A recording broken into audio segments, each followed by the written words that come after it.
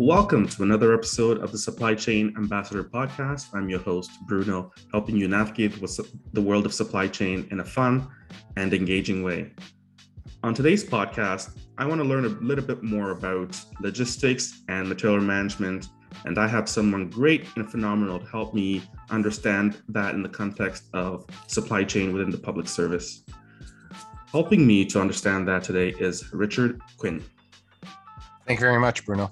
I'm curious to know, what new and exciting projects are you currently working on? I guess the newest project, really, something that's not necessarily routine, is the Material Management Practitioner Initiative or project. And I coined the MMP term, Material Management Practitioner, because people that are doing material management within the material group and then outside of the Canadian Armed Forces are not all within one occupational group.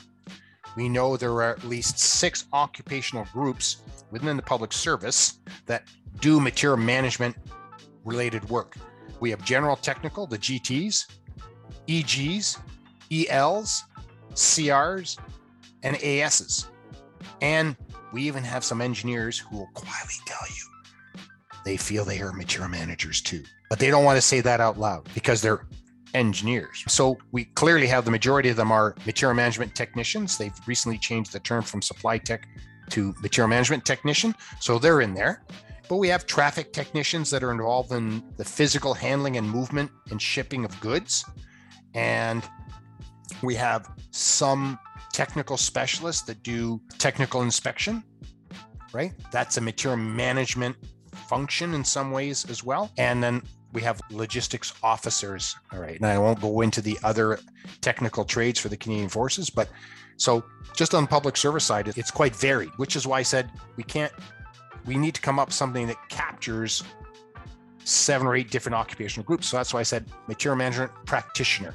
And the amount of material management practitioning somebody does is really dependent upon the role they have within their own organization. So this is why it's a challenge, because I've been asked to examine what we currently have as an existing training and development program for persons in the material management domain or stream of activity and see if there are any gaps. What's missing? Try to build the work areas such that somebody like yourself, if you wanted to spend some time in the material management domain, to expand your knowledge and especially the connectivity between the 2 domains. And then, okay, I've done that for 2 or 3 years. Now I'd like to go back in a more of a procurement focused domain. That's okay. On your way up from PG1 to PG6. And what we're looking to try to do is so that to reach the position of PG6 and eventually perhaps compete for an executive job, we want people to have the opportunity of working in both domains and still get to the PG6 level, as opposed to what is generally believed to be where if you want to be a PG6, you got to focus on procurement.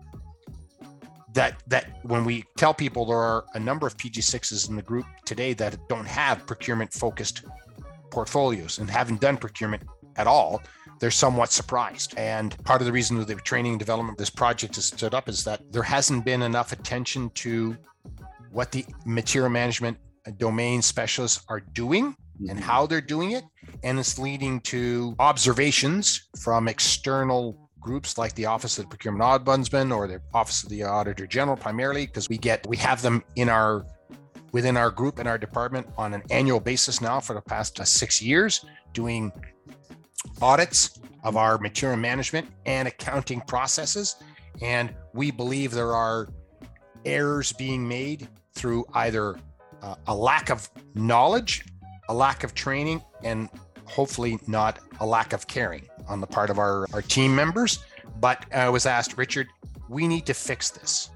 And this is part of the reason why I got pulled out of the job I was doing as the publications depot section head. They wanted someone who could take this on and figure out what is it that we still aren't doing well enough because we're not training people at all, or the training's not sufficient enough. So that's what our mandate is. And we just completed last week our very first focused working group with people who are in the role of supply manager.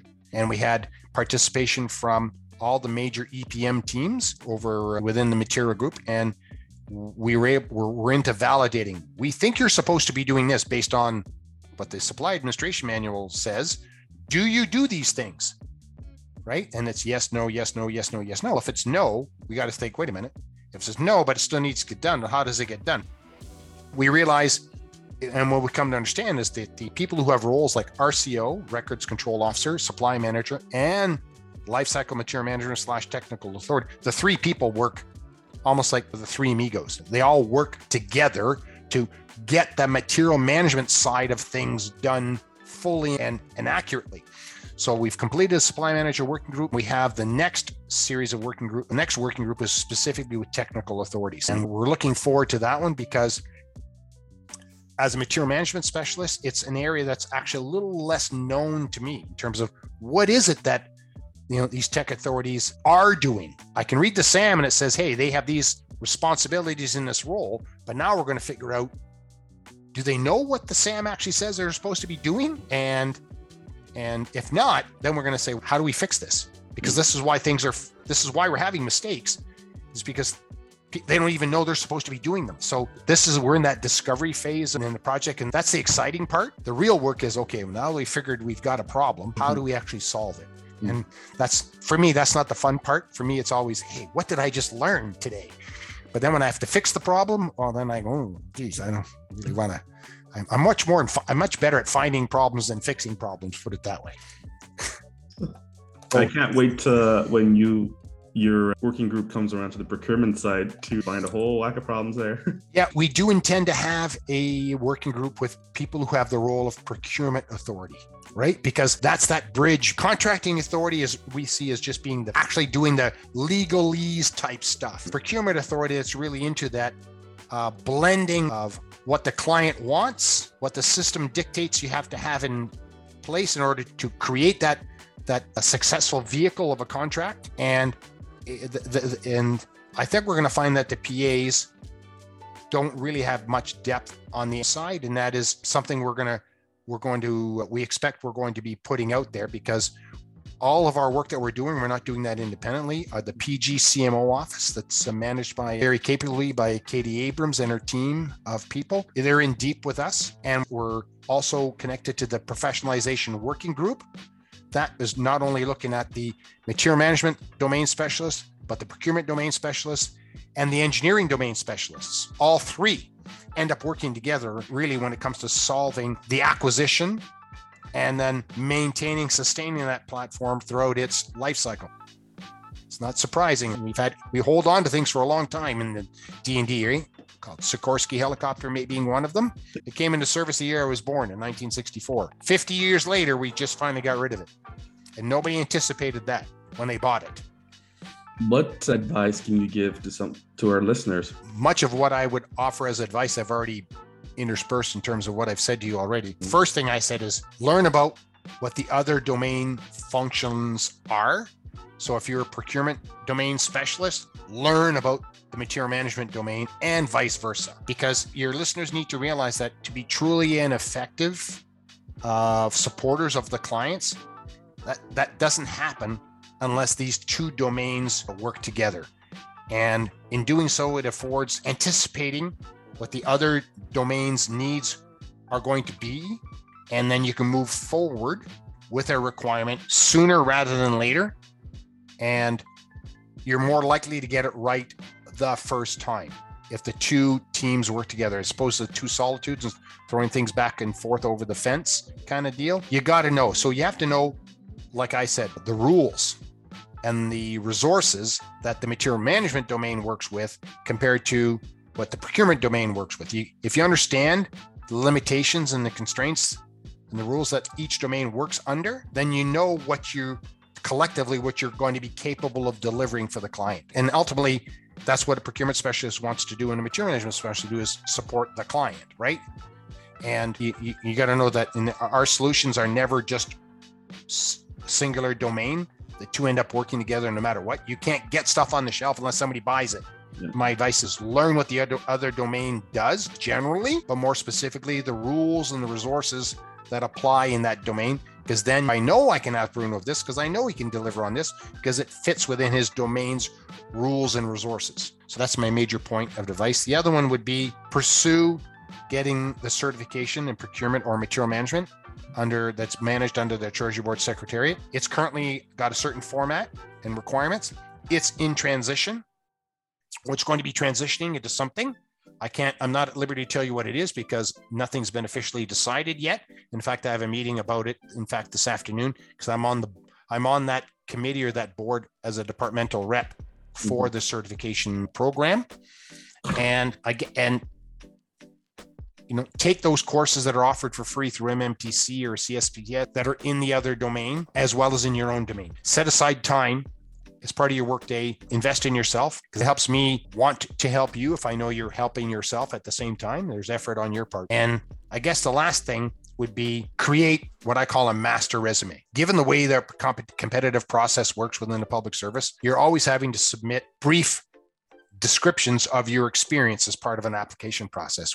As you go through your career and you collect those experiences and put them in a master resume, when it comes time to apply for competition, it really is almost a cut and paste opportunity for you at that point, which allows you to discover a last minute competition opening that you didn't know about because you weren't tracking it. Somebody just told you about it. Well, shoot, it closes tonight at midnight, like the Shared Services Canada one for PG2s. Yeah. It closes tonight. And that's happened to me where, oh, shoot, I forgot all about that. And because I had the master resume, I was able to collect what I would need in order to respond to the essential merit criteria. And then if they happen to ask you for asset qualification or asset criteria, you can pull that in. It makes it fairly simple to do. And then obviously, if you advance to a best fit interview as part of a process, having that master resume out there helps you put forth the best impression that you have the acquired depth and breadth of experience and knowledge that they're seeking, because you don't forget about it because you've made note of it in your resume. So this is why having a master resume, and I call it a master because it's not the one you would circulate to potential hiring managers, because mine's 10 pages long. No one's going to read a 10-page resume, but I've got it set up so that it's broken up into experience, financial experience, HR experience, leadership experience, qualifications, training, education. So depending on the competition, I just pick and choose the pieces and throw them in there. And when I've shared that approach to my mentees that I've had over the last 4 years, I think almost every one of them has at least adopted that practice of maintaining a master resume. So in terms of advice, that's why I would offer to my fellow public servants that are looking to move up or laterally looking for a new opportunity. It helps them get a better chance. Note to self, start a master resume. Note to self, start a master resume. Exactly. Yeah. Any final call to actions to our listeners? In the end, set aside time to learn more about supply chain management. So if you're a specialist, that means procurement. If you're a procurement specialist, it means material management, and look at all elements of a supply chain, from planning and acquisition to material reception, material in use and operation and maintenance, to divestment, which has come to light. The whole issue of divestment. There are some very senior people in the department and in the government who've had to learn what the actual regulations are that govern, the idea, hey, we're just going to donate aid in the form of material to the Ukraine. Madame, monsieur, it's not as straightforward as you have made it seem, because we actually have regulations which you as members of the parliament have put in place that dictate what we can or cannot do or how we're supposed to do something. And if you find them cumbersome, well, I guess you'll have to do something about it, because we have to follow them. So it's not an instantaneous grab off the shelf, stick on an aircraft and fly it over to the Ukraine. In 24 hours, we drop ammunition on their doorstep. No, it's a little bit more involved. And the disposal part or the divestment part of our supply chain has come to light in terms of, hey, remember I told you the second R? We learn what the requirement is, right? Of aid to the Ukraine. The next part was the resources, capability and capacity. Got that part. Capacity, how much can we donate in terms of before we deplete ourselves? That's that part. But then it's the rules. Holy smokes. They come bang, smack ahead. Here are the rules of what it takes to donate material. No, monsieur, you don't actually have the authority to sign off on that. It takes the minister to sign off on it, or it takes a governor and council decision, cabinet decision to make that happen. So you figure out the time schedule now. If you want this done by, here are the rules. That's why I work on those 4 R's, right? Yeah. You need to know that those understanding what somebody wants of you is one thing, but saying, can I actually do it? Can I deliver the goods, so to speak? You're going to be restrained by the resources and the rules. So if you don't know what they are, learn them real quick, because then you're able to sit around a table and somebody says, hey, can I do this? You're going to be able to go, yes. Or maybe the answer is, no, you can't. And I could certainly share with you a number of stories where my approach panned out, and I made certain people recognize that what they just said they wanted done could not be done. But because I knew the rules and the resources, I would say, duck, duck, duck, duck, duck. And they went, ooh, okay, we're going to take this back and we'll re-examine this. But if you ask me to do this, I can do that. You just asked me to do this, I can't do that. So I came back with, remember the redundancy? If you want me to do this, I can't. But if you wanted me to do that, I could. And that's because I studied the resources and the rules, and I had the plan B. If you can't have this, I can give you this. And they went, then we'll take that. Okay. So that's how I approach things. Wow. I've learned so much today. This is great and exciting. You can always call me independently outside of your podcast. Perfect. Thank you for that. I will leave off with the quote of the day from Eleanor Roosevelt, who was an American political figure, diplomat, and activist, who once said, "If life were predictable, it would cease to be life and be without flavor." And I think it just goes to a bit of our talking points today, where we can't stay in our bubble when it comes to supply chain. We've got to expand our knowledge and really see the whole picture beyond what our siloed function is. And it makes things more interesting, a little bit more unpredictable, but also very valuable to us all. The key word is chain. We're linked. We've all heard that analogy. We're only as strong as the weakest link. That is so true. You don't want to be the weakest link because you didn't take the time to know more that you have access to learn, right? When you don't have access to it, that's one thing.